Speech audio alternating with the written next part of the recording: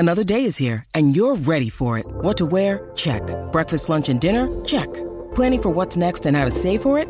That's where Bank of America can help. For your financial to-dos, Bank of America has experts ready to help get you closer to your goals. Get started at one of our local financial centers or 24/7 in our mobile banking app. Find a location near you at bankofamerica.com/talktous. What would you like the power to do? Mobile banking requires downloading the app and is only available for select devices. Message and data rates may apply. Bank of America N.A., member FDIC. This is the Book Riot Podcast, a weekly news and talk show about what's new, cool, and worth talking about in the world of books and reading. This is episode 242. We're recording on Friday, January 5th. I'm Jeff O'Neill. I'm here with Jen Northington.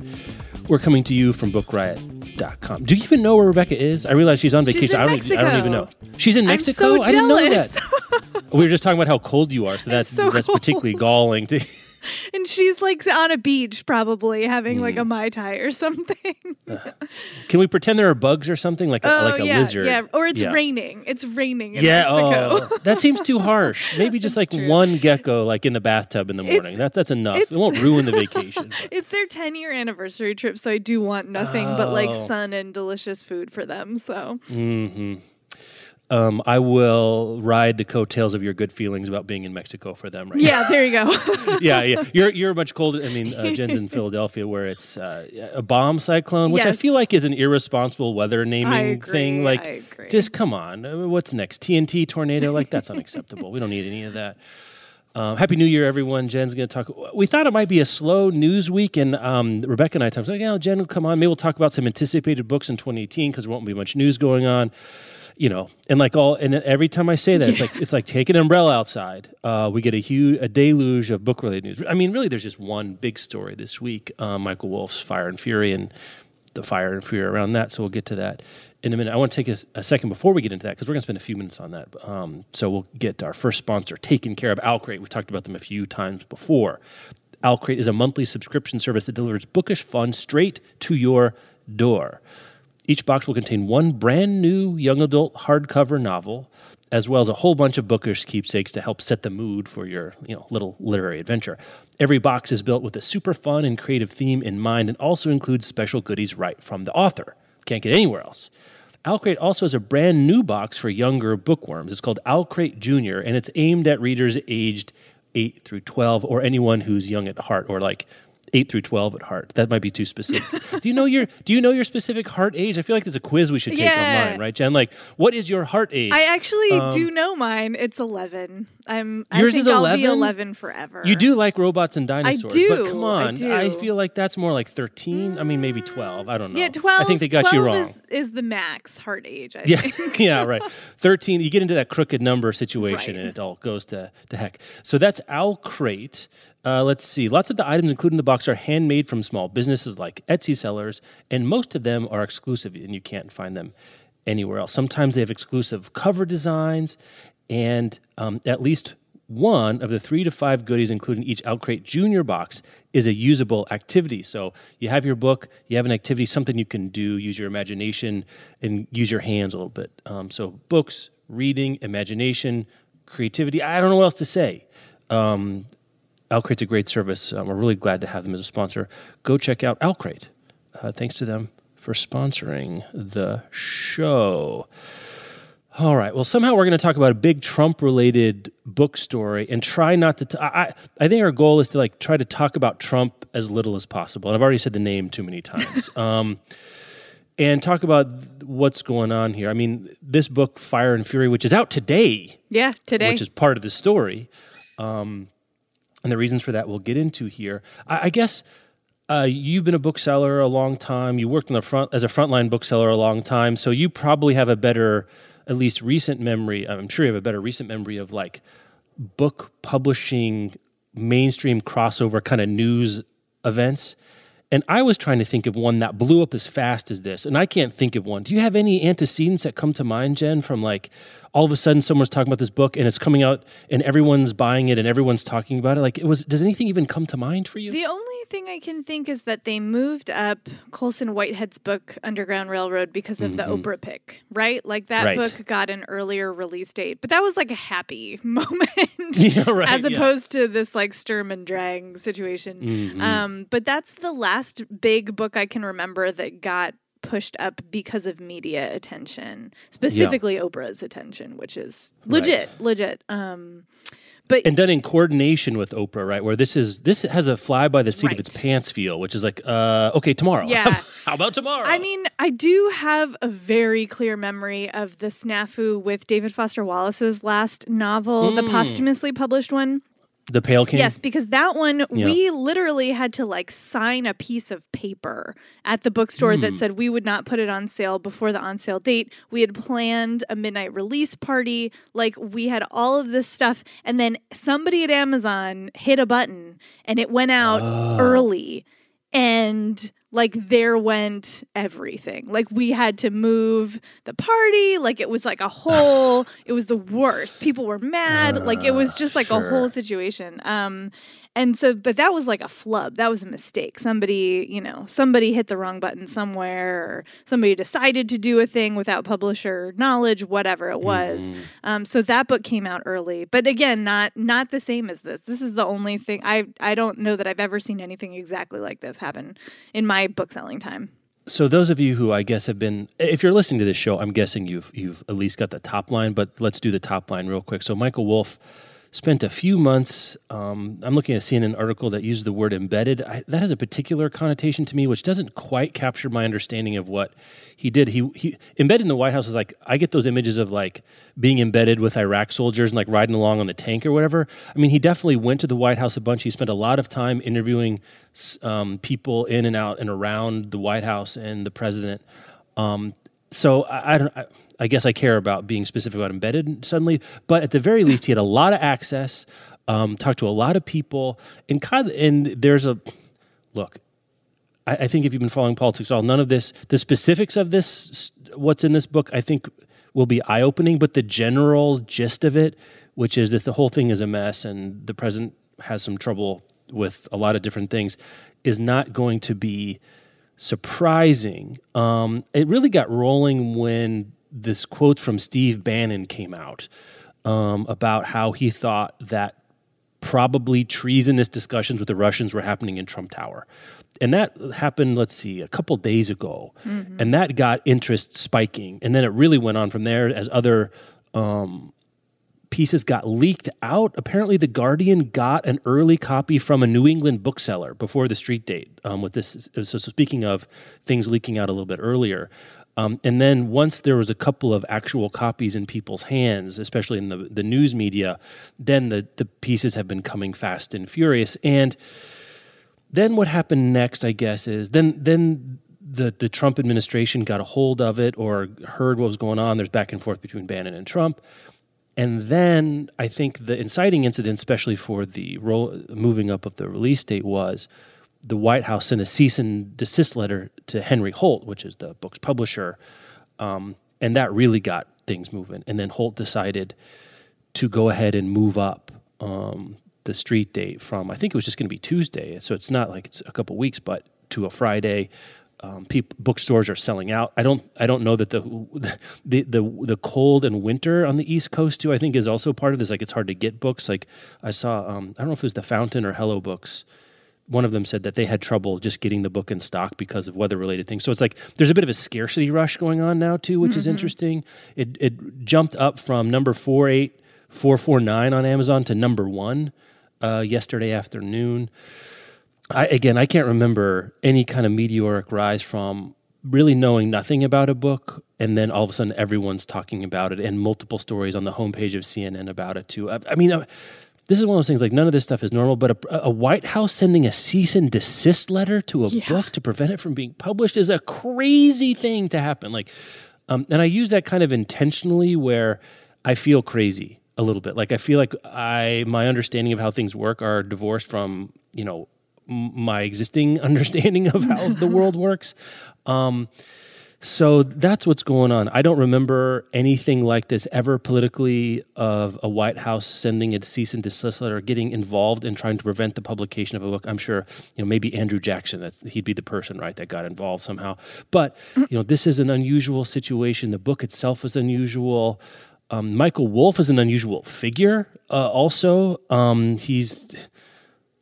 I think he's an unreliable narrator in a lot of ways. He's not someone where if you had your pick of journalists to write this book and get this kind of access, I don't know if I'd pick him necessarily, but he got the access. And the story of how he got the access, which is now legend, is, Trump saw the cover image of his story on Trump and the New Republican liked it.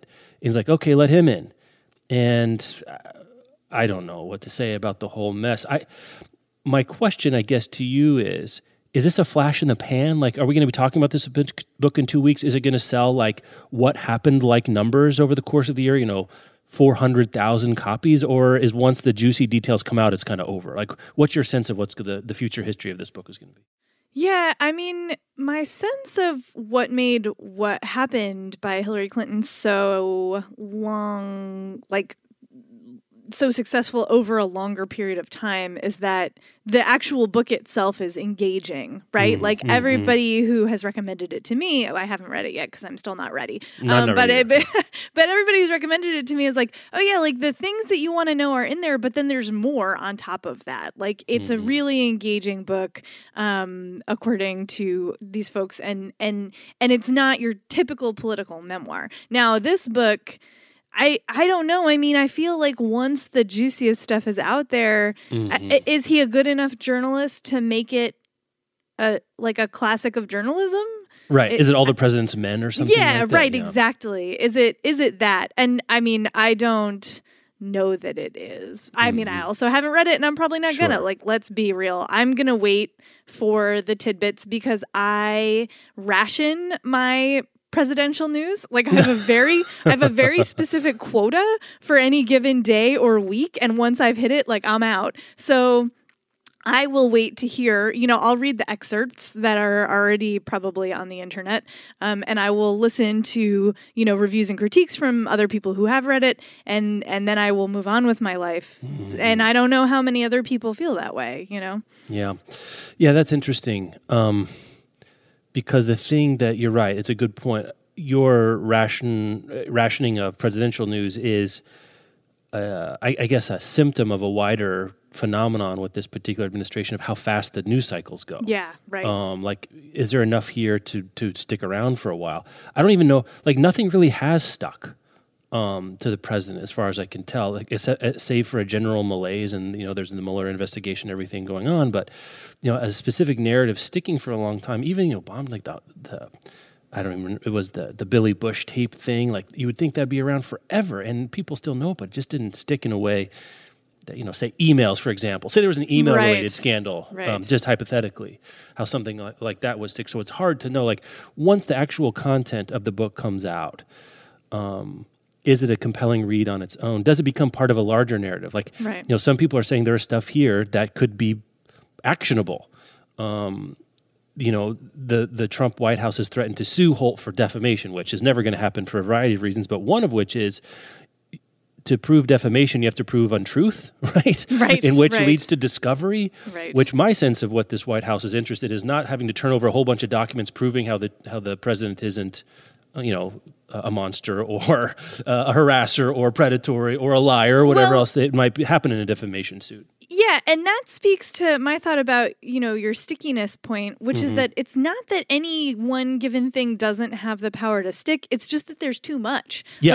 Like you're throwing darts at a dartboard that's already covered in darts. They're not gonna stick. Like there's no room. No, exactly. No. It's like there's just no room left to stick. So it's sort of the overabundance of material that's keeping any one thing from becoming, the emails. Because that was it. There was the one thing, right? Yeah. That was the one thing. And that's not true. There were other things, but that was the one big thing. But he's got so many. There's not enough bandwidth for any one thing because there's just too many other things. I keep feeling that, that's exactly the right point to hit on here is I keep feeling like there's some sort of psychological effect that needs a name for this kind of thing. Like, thinking fast and slow fast and slow should have something about where like, what was it? Where there's just too many targets somehow, and so you can't hit any of them. I don't know what that is necessarily. For me, it's just burnout. Right? Yeah, it's burnout. But people have so much passion. You'd think if it could coalesce around something would happen. And people keep wondering too, and by people I mean me. Which one of these seeming bombshell, flaming, exploding rockets is going to finally do something different to the narrative here? But it's like, I guess it's more like, the men of the lake trying to hit smog. It's like it's just all bouncing off, and we just haven't. Is there a chink in the armor, or is it there isn't? And it's the nature of this particular beast to be resistant to all conventional, stories and news cycles and transgression. A couple other things I thought were interesting. Wolf apparently wore a wire for a lot of these interviews, and I'd be curious to hear what his editor at Holt was telling him, advising him, requiring him to do throughout the reporting and writing of this book, knowing that we have a very litigious person in the White House. I mean, the guy's probably read more subpoenas than novels in his life. In fact, I'd bet most of my personal wealth on that to be true. And I would guess Holt is very buttoned up on this. And it sounds like Wolf himself is very buttoned up. And I doubt there'd be much substantive in a defamation suit, even if they were to go forward with it. And I don't know the law well enough. As you know, Jen, I'm a lawyer in my spare time. Indeed. But I don't know enough I know just enough to get me in trouble about like recording conversations and what's legal. And like some states are one-party consent and some states are two-party consent. But that only might be for what's admissible in court. Like if you just want to, can I just tape a conversation with someone and keep it in case they sue me? Is that legal? Like, I don't know. But anyway, clearly they've laid a lot of groundwork to be resistant to at least the first barrage of sort of legalistic saber rattling. And Holt doesn't appear to be rattled at this point, from what I can see. Certainly moving up the publication date of a book doesn't mean you're scared of being sued in a real way. What I think they were worried about is an injunction where they couldn't, a court might say, well, we're not going to keep you from publishing the book necessarily, but we're going to issue a stay in which you have to hold the book until the lawsuit has been settled, if it ever came to that. So by getting the book out now, the horse is out of the barn.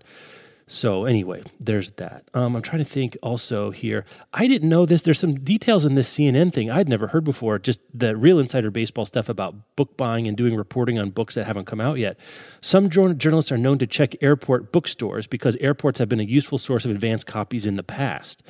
So I don't know if they're not as buttoned up. I mean, does Hudson News and LaGuardia have to sign that same thing you did at Word? I don't know. They do. But the thing that happened, okay, so you sign the piece of paper, right? You say, I will not put this book out before whatever. Like your buyer signs it. Somebody who's in charge signs it when you place your order. And then you put it out, right? So what happens? Well, it only matters if somebody's going to report you to the publisher who can then decide to, let's say, put your account on hold or, like whatever. They can do a thing if they want. Now, the bigger you are, the less this matters to you, right? Like Amazon can hit a button and go, oops, we published it we shipped it 2 days early, because the publishers are never going to be like, okay, we're taking away your ordering rights. Like they're too big and too important, so nothing bad is going to happen to them. And I imagine airport stores, A, who's going to report it? Like who's going to report that? Right. And then B, like also, airport stores do a lot of business. So, do you want to like penalize one of your best moving accounts? Like probably not. So yeah, and I will not say what bookstore it was. Yes, don't. But I worked at 6 bookstores, so there's a lot of potential options. But we had an arrangement with one journalist in particular who had been a friend of the store for a long time. And if we got the book early enough, we would allow her to take it and put it on her account and then not actually ring it through until the pub day, because that's another way you get caught. That's very tricky. That's another way you get caught, is if you show up as having sold the book on a day that was before the embargo was released. Yeah. So I'm not saying where it was, but that's a real thing that we did for one person. Just one. I also wonder too, if you're working at the Hudson Booksellers in Dulles, say, and a journalist comes up and says, do you have any copies of this? Like, no, it's not on sale Tuesday. Oh, do you have any in the back? Well, yeah, but we can't put them out. And they slip you $100. Right. Like, again, I'm not saying it's right or wrong. I'm just saying there are ways around it. Yeah, like if you were trying to get it that way. So that I just hadn't heard about airport bookstores being a, a leak in the dam, so to speak, as a known leak of the dam, to the point where it makes it into sort of a, basically a news wrap item on CNN of all places. Right.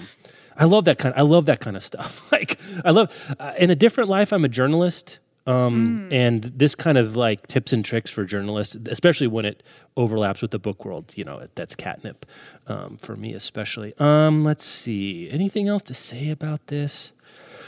Primary colors. Sorry, I'm going back to like political antecedents. That was a big deal because it was by anonymous, right? And it was about the first Clinton presidential campaign.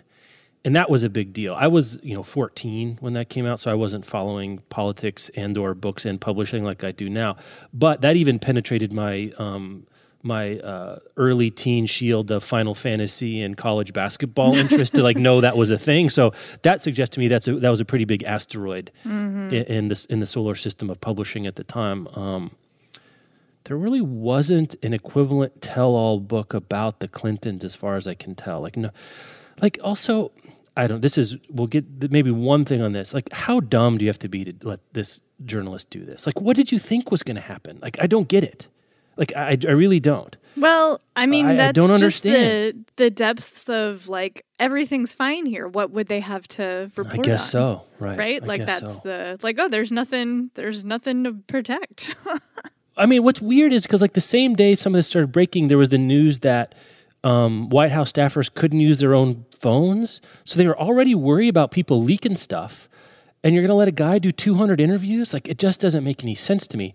And maybe that not making sense part is the story in some way of like, they just are a chaos machine. Like, there's it's just a trash devil spinning around in there. And this is the kind of things that happen when you kind of don't know what you're doing and you think you do, and stuff like this happens. Anyway, yeah, so this will be, it'd be hard to knock it off as the book story of the year. Early in the year, but there's no reason it's unlikely to happen January 3rd versus October 9th or whatever. But yeah, okay. I'm trying to think if there's anything. I had something else I was going to say about this. Yeah, if you read the book, I don't think... It doesn't sound like any of our BR staff are going to read it. Some of the contributors are doing it on audio in other places. But we'd like to hear from Book Riot podcast listeners. If you read it, let us know. I guess I don't really want to know like scooplet things, like, but is it a good read? Is it an interesting read? Is what I'd like to know. Yeah. Anyway, I just recently read All the President's Men. Speaking of, I always love the movie. I watch it all the time. Have it on. And I'd never read the book, and I did, and it's a remarkable document, what they did to report on that. And I'd be curious to hear. Like, this book is like if Deep Throat was actually 26 people, and they all talked on the record in the White House, and everyone knew that Bob Woodward was there. Like, I'm trying to think of like, what I mean, I don't know, like it's so baffling.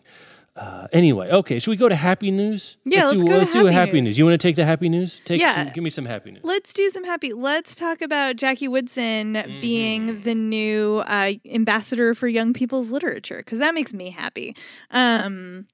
So the sort of overarching thing that you need to know is that there is, in fact, a national ambassador for young people's literature, in case you didn't know.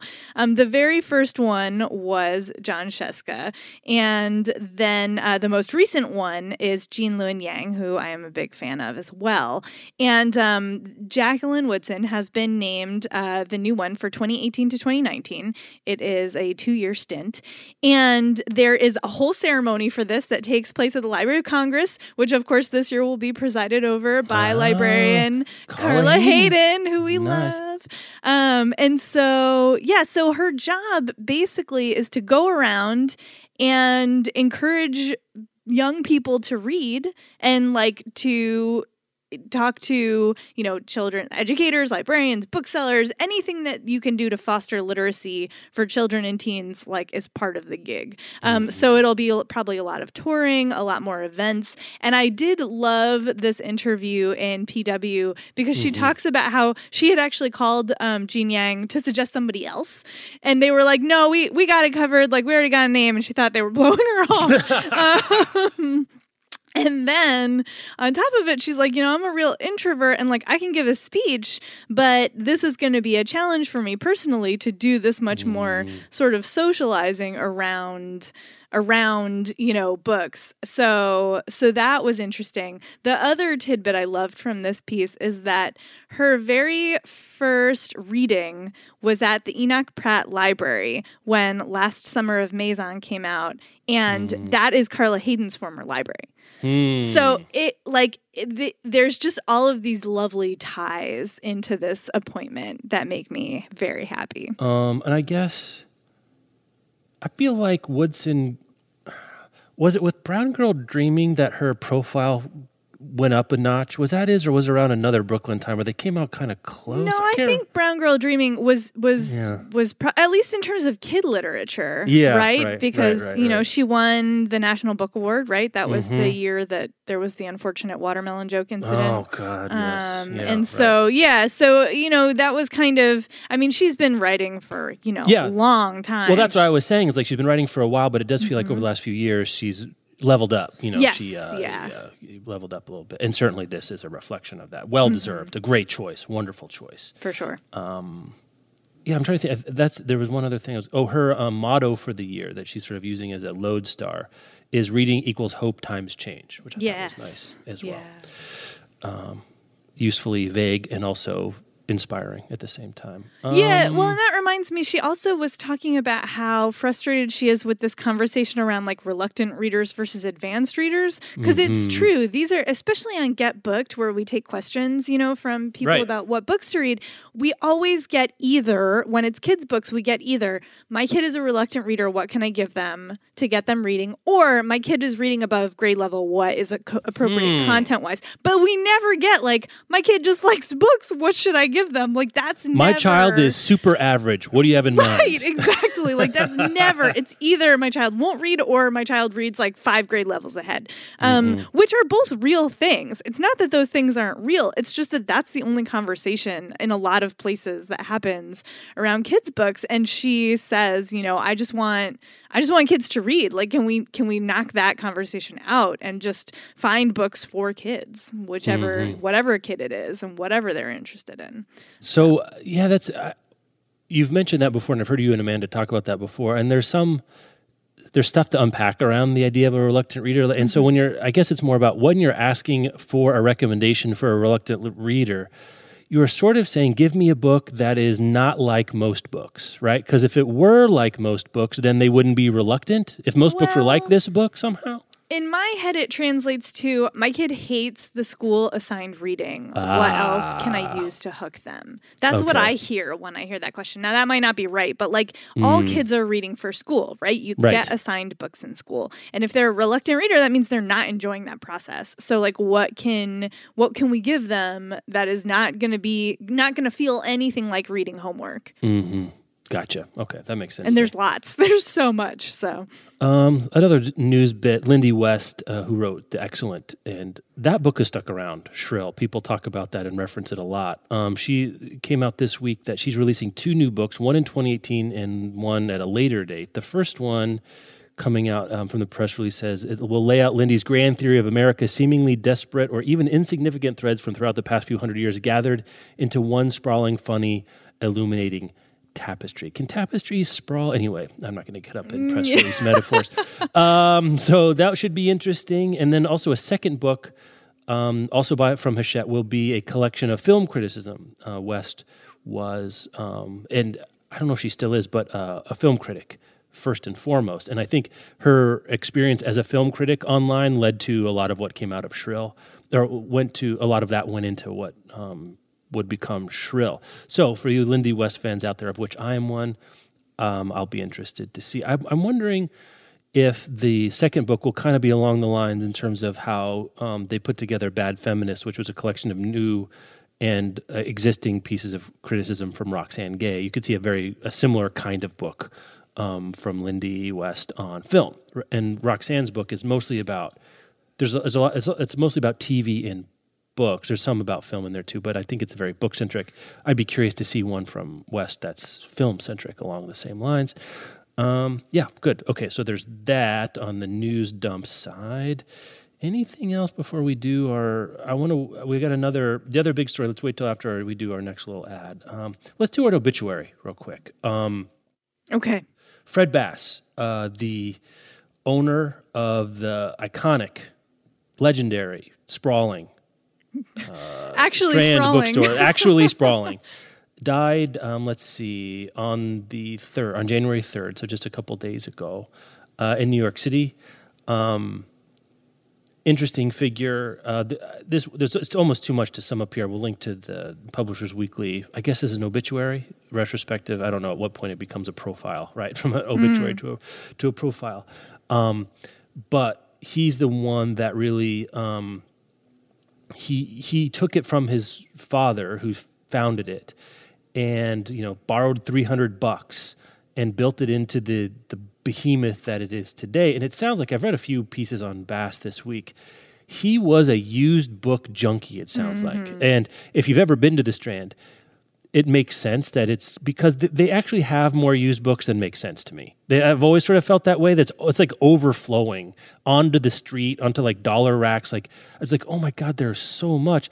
Especially when you go into some place that has a similar idea, like Powell's here in Portland, which has a lot of used books, but it's very like rationally, stocked somehow. But there's a certain exuberance in Strand's stocking of used books. I don't know if you agree with me about that, Jen. We're just like, there was so much, you could tell it was more than just sort of, expedient from a business point of view to have that many used books all over the place at all times.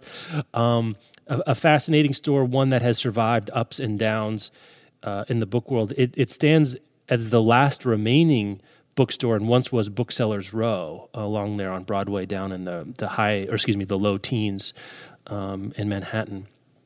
Anyway, so there's Fred Bass. Do you have anything else to say about that? Well, just that you're talking about, a book junkie. There's this word that we don't really use anymore for a lot of reasons, but Fred was a bookman. Like, there's this word bookman that just means like the guys who would go to estate sales and talk to each other and go anywhere and any place, invite you into the store or whatever, and they're going to dig through a million boxes of books to find the ones that they're excited about. And this used to be a real profession where you could actually make money out of it, and not so much anymore. But yeah, Fred was a bookman for sure, like an iconic bookman. Yeah, I guess it's one of those deals where if you had enough information in your head, right? And now one thing about used books now, especially the internet, is largely to blame, to credit, depends on how you look at it. Information about used books is so much more diffuse and available that, having concentrated book knowledge in an individual person that could sort, kind of be the Ollivander of books, right? Like dig through all their stuff and say, I remember this book and I had this thing in the back of the thing.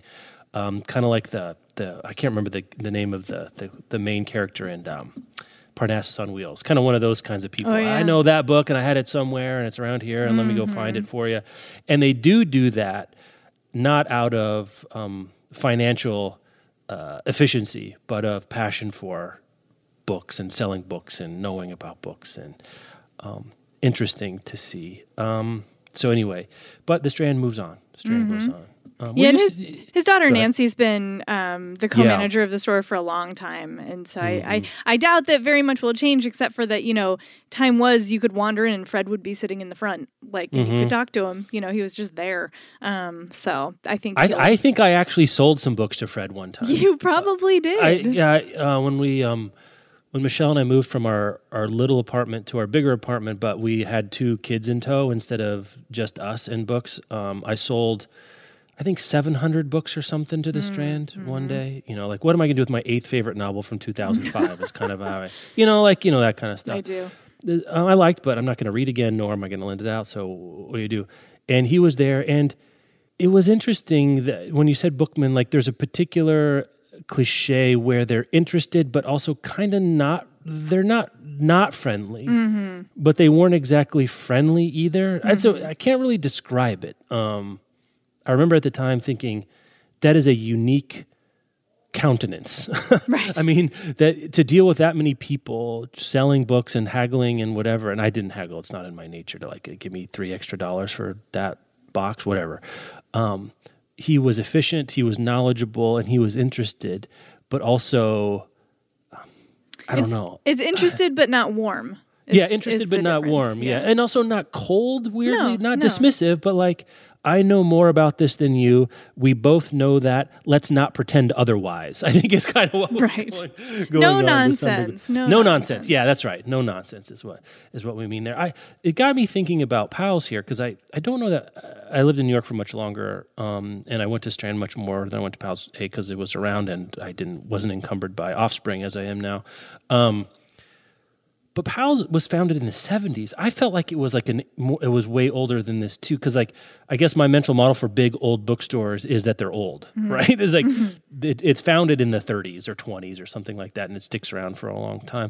It got me thinking: could you do a store like this today? Like I know there's Amazon, there's ABE Books, and there's all the other stuff, but it feels like maybe you could still do one of these if done right. Like there's still I don't think you have to be a kind of a legacy icon, because there is something to getting new books and then also perusing the shelves, finding something that you hadn't done before that I think makes it a unique experience it's not an indie bookstore. I mean, Strand, there's a reason Powell's and Strand they are, I guess, technically indies, but they're also totally not at the same time.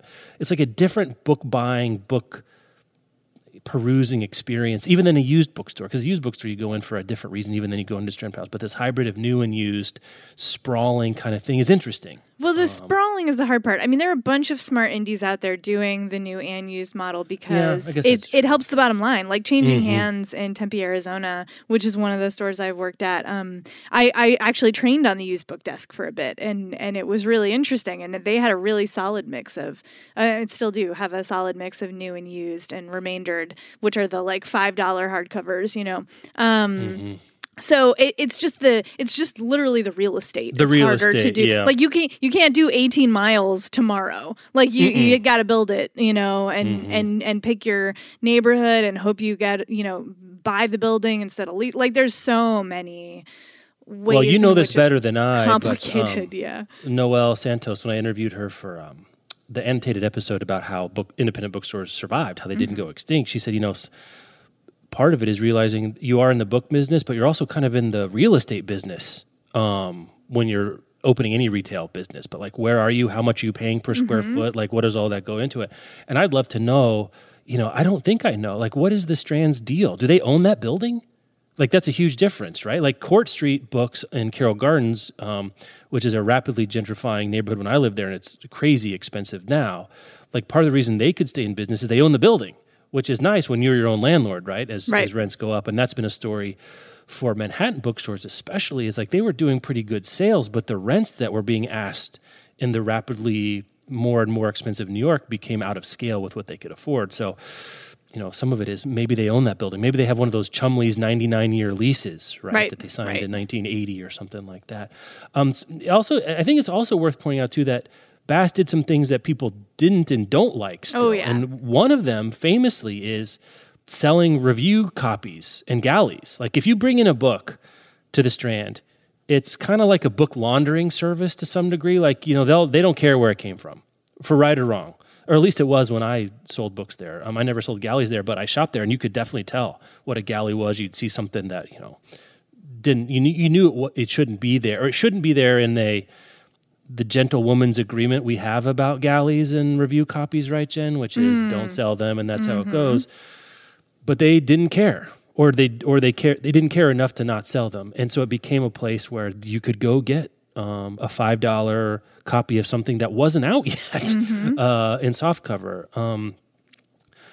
You probably know this better than I do. My memory of it, and it's not mentioned here at all, which I'm not sure is, I don't know, maybe you don't do this in an obituary piece. They've had trouble with their labor over time. I was just thinking, the Strand workers at one point were trying to unionize, and one of their employees wrote a graphic novel, like a comic about it, and they sold the comic, like they stocked it. but they were not super excited about having workers who wanted to unionize. Like they've made some, the Strand and Fred are not without their dark bits for sure. For sure. It kind of feeds into the no nonsense thing a little bit, right? Like, it's not warm, right? I don't know if you were there any recently, but they actually have less used books now. It's a lot more new and remainders. I haven't been there in a while. Not in a serious browsing session. No. Yeah, and it's a ton of gifts. Their tote bags are like legendary. Oh my God, there's sidelines in the front now. That's something that's totally changed. Because that's where the money is. I mean, your markup on those is way better than your markup on books. So, that too, like, and when you walk in there, it's huge. Like, unless you're in there all the time, you're not going to strike up, a lengthy conversation with anybody who works there. Like, it's just not likely to happen, which is fine. That's not the kind of store it is. But yeah, it's certainly not like, your neighborhood indie that you walk in and the person behind the counter and you're going to chat about their day and maybe they're going to have a cup of, like, that's not, you go there to dig into those piles of books or maybe because it's a landmark, you go to we had all those parties in the reading room. Like they were always so books. Good to us. Yeah. Oh yeah. No, they're great. Yeah. I mean, there's a reason we did 2 years worth of Book Riot Live parties in the Rare Books room. Like it really is a stunning accomplishment that the store is still there and is still prospering the way that it is. So, yeah, it does. The last time we were there, I guess it was probably for one of those Book Riot Live sessions. Michelle and I spent a few minutes there before wandering around downstairs. And I don't know if she said it to me or I said it to her, but it stuck in my mind that a large part of the Strand's business now is being in the business of being the Strand at the front of the store, especially, which is cool. Like that's once you've crossed that meridian, that can very much help you because then it's not about price comparison with Barnes & Noble or something like that. Like this is a thing of its own. I'm sure I've told this story before. I'm going to tell it again real quick just because whenever this is as a good occasion as any. My first day in New York when I moved there in August of 2000, starting grad school or a few weeks before school actually started, got off the plane, got in a cab. I was staying at a hostel for a few days before my housing opened up. And the first thing I did after locking up my American Express traveler's check and my fanny pack in the locker there at the hostel was get on the subway and go down to the Strand. Because I was a 22-year-old book nerd from Kansas, and even I knew at that point to go. And of course, I got lost on the subway first, and I thought the one went all the way down to Union Square. It doesn't. You have to switch over. So I took the one all the way down to 14th. I get off at Christopher Street. I think finally I got out of there. And there's it's like a huge parade. There's people. There's, dudes kissing each other with their shirts off. I'm like, boy, New York is different. Like this is New York. It was a pride parade. I just thought it was an average day in New York, but it was Pride. And I walked across to go to the Strand. It stays open till like 11, or it did. And so I was there from like 5 to 11 that day, walking around the Village and then going in and out of the Strand. A very good memory of my first day in New York. So fare thee well, Fred. Long live the Strand. The king is dead, long live the Strand, I guess. That's right. Is what we can say about that. Let's do another sponsor. Can we speaking of being in your own business, I guess that's a good segue. So we're going to talk about insiders for a minute. Book Riot Insiders, which, Jen, you captain our particular ship for this particular. Indeed. So what do people get? What are we trying to get people to sign up for? Well, yes. Tell them to sign up for Insiders. If one of your 2018 resolutions was to live your best bookish life, I feel look at that. That's a pro. Yeah, there you go. Book Riot Insiders, we can help you with that. What it is a exclusive content and perks subscription.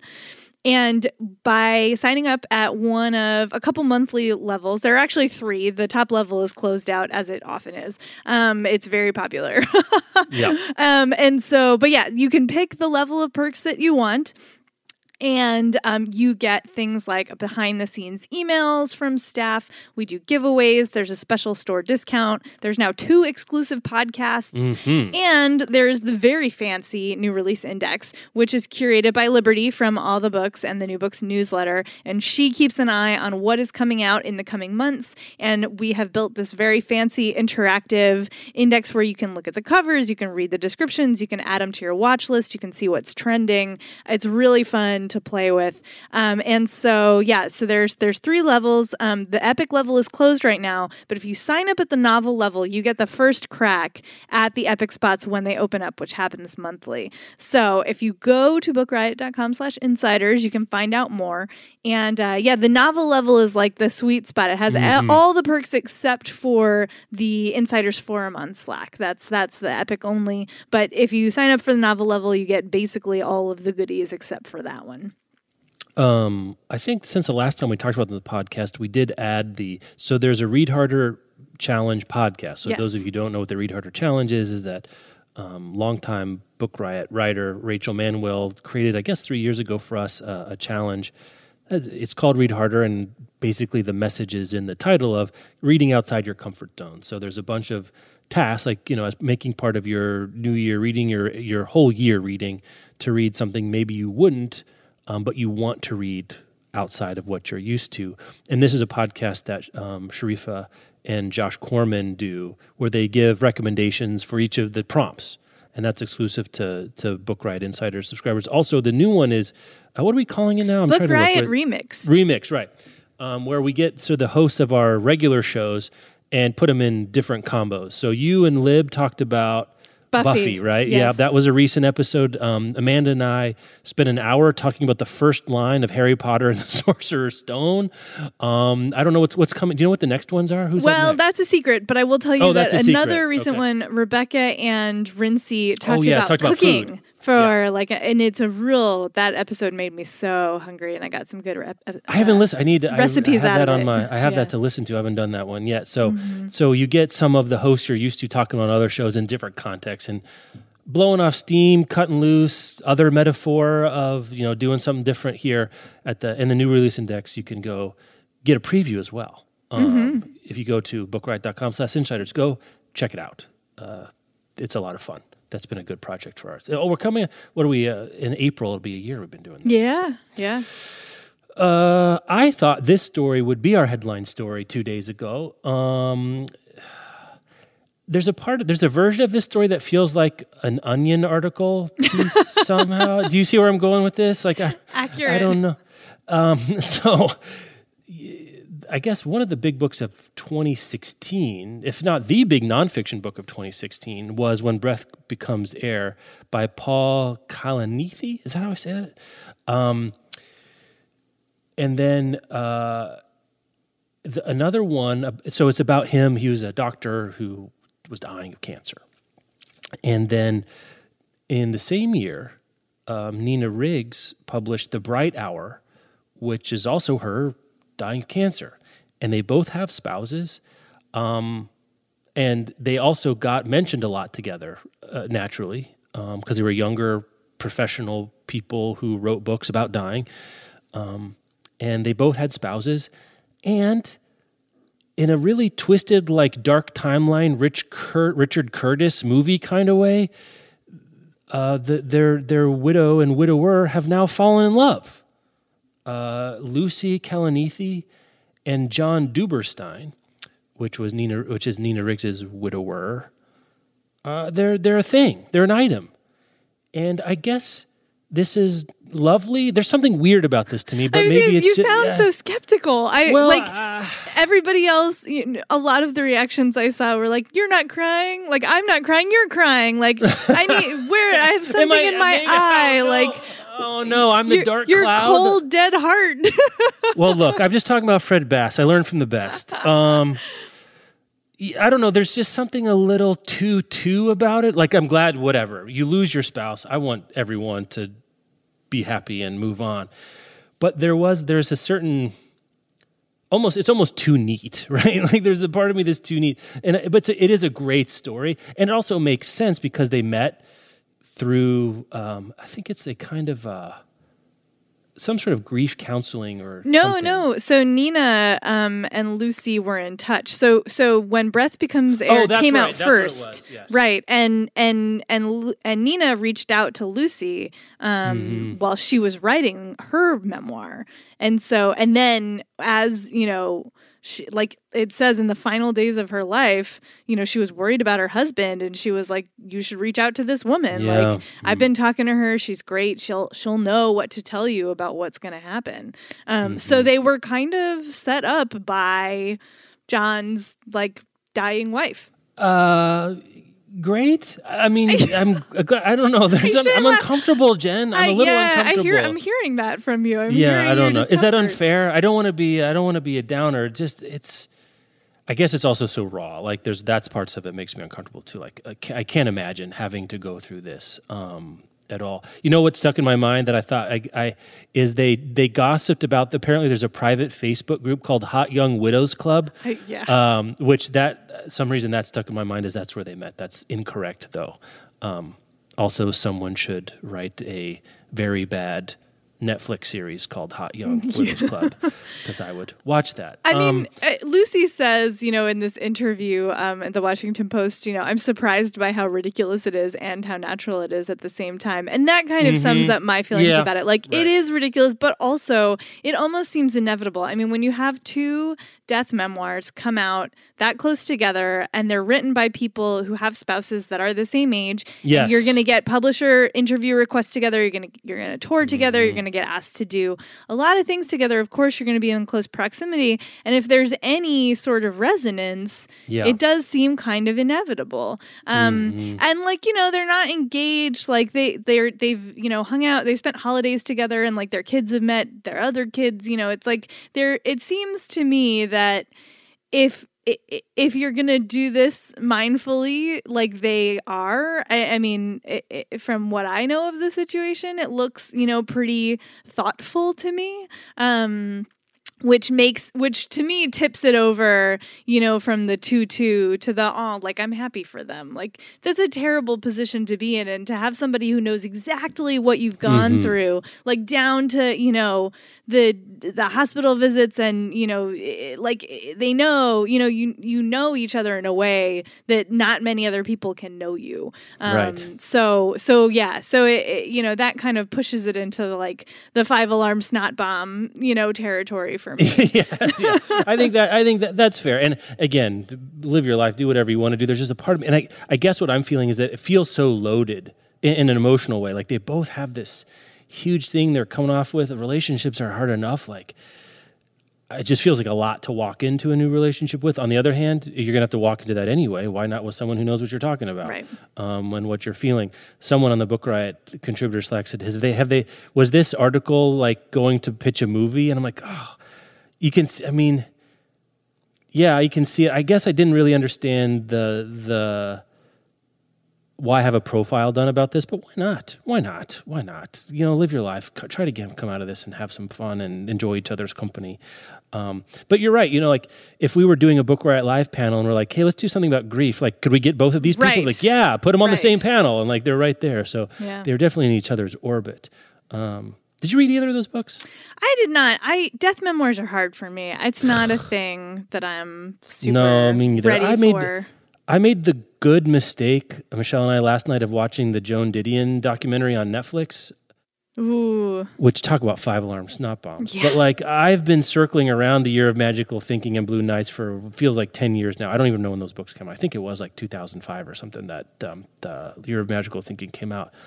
But I was like, why do I do this to myself? Like anyway, because I heard When Breath Becomes Air especially was awesome, but I don't know why I want to do that. Well, for me, you know, the grief memoir is different from the death memoir, I will say. Right. Like, I have read Year of Magical Thinking and The Bluest Hour. Blue Hour? Whichever. Blue Nights. Blue Nights. Sorry, the other Joan Didion. And a couple others, too, that escaped my memory because I wasn't thinking about it when we were prepping for the show. But yeah, the grief memoir is useful to me because that is a position that I have been in, right? You lose a loved one. Like, how do you process this? It's helpful to see how somebody else processed it, even though it is also super heartbreaking. H is for Hawk is another good example of that. Yeah, right.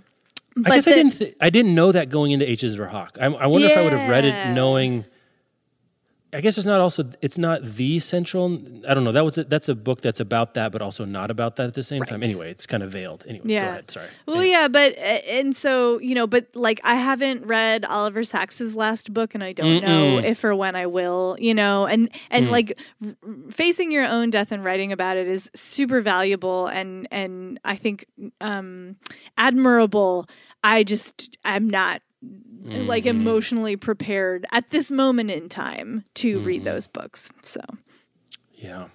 The other piece, it hits close to home. I mean, these people are 39, 40, 41, which I'm 39 right now, looking at 40, real hard here in the next couple months. Yeah. So it just feels they've got kids very similar to ages of my kids. Like there's just no way. Why would I do this to myself at this point? Like, I guess the point would be it's beautiful and it gives you appreciation for blah, blah, blah. And I'm sure that's valid, but you know what? I just can't do it right now. Anyway, you read it's worth the full profile. Perhaps I'm being unfair to it. Tell me if I'm being unfair.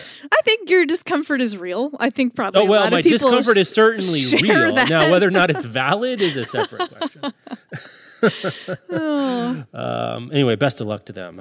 In all seriousness, you want this, like that is them and not some other person. I don't know. What's the other? Oh, I did read option B, which is a grief memoir. Right. And more. It's more than a memoir too somehow. Anyway, all right. Now we're in mop-up territory. Where do you want to go next? Do we have time for more than one? I'm trying to think of what's the most interesting. I think we got to, let's do one more. There's this kind of a nothing burger, but it cracks me up. Yes, I'm going, let's eat the nothing burger. I'm hungry for a nothing burger. Yeah. This Boing Boing piece about the app that replaces Twitter with Kindle. It's awesome.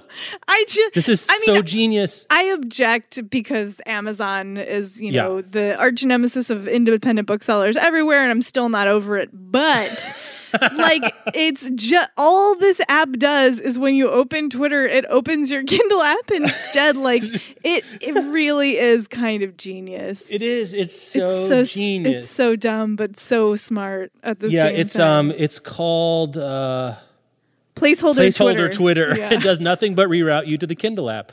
And I don't know that it doesn't even go to like your last read where you were. I don't even know if it does that.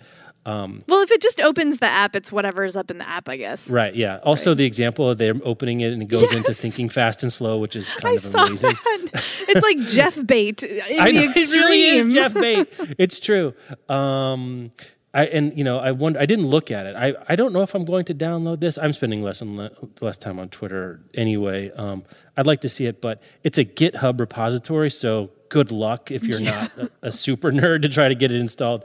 But the idea is kind of amazing. And I retweeted someone before I saw this saying, here's an app idea, an app that reroutes you from Twitter to or from Facebook or something to your Kindle book. Mm-hmm. And they wanted to call it Reroute.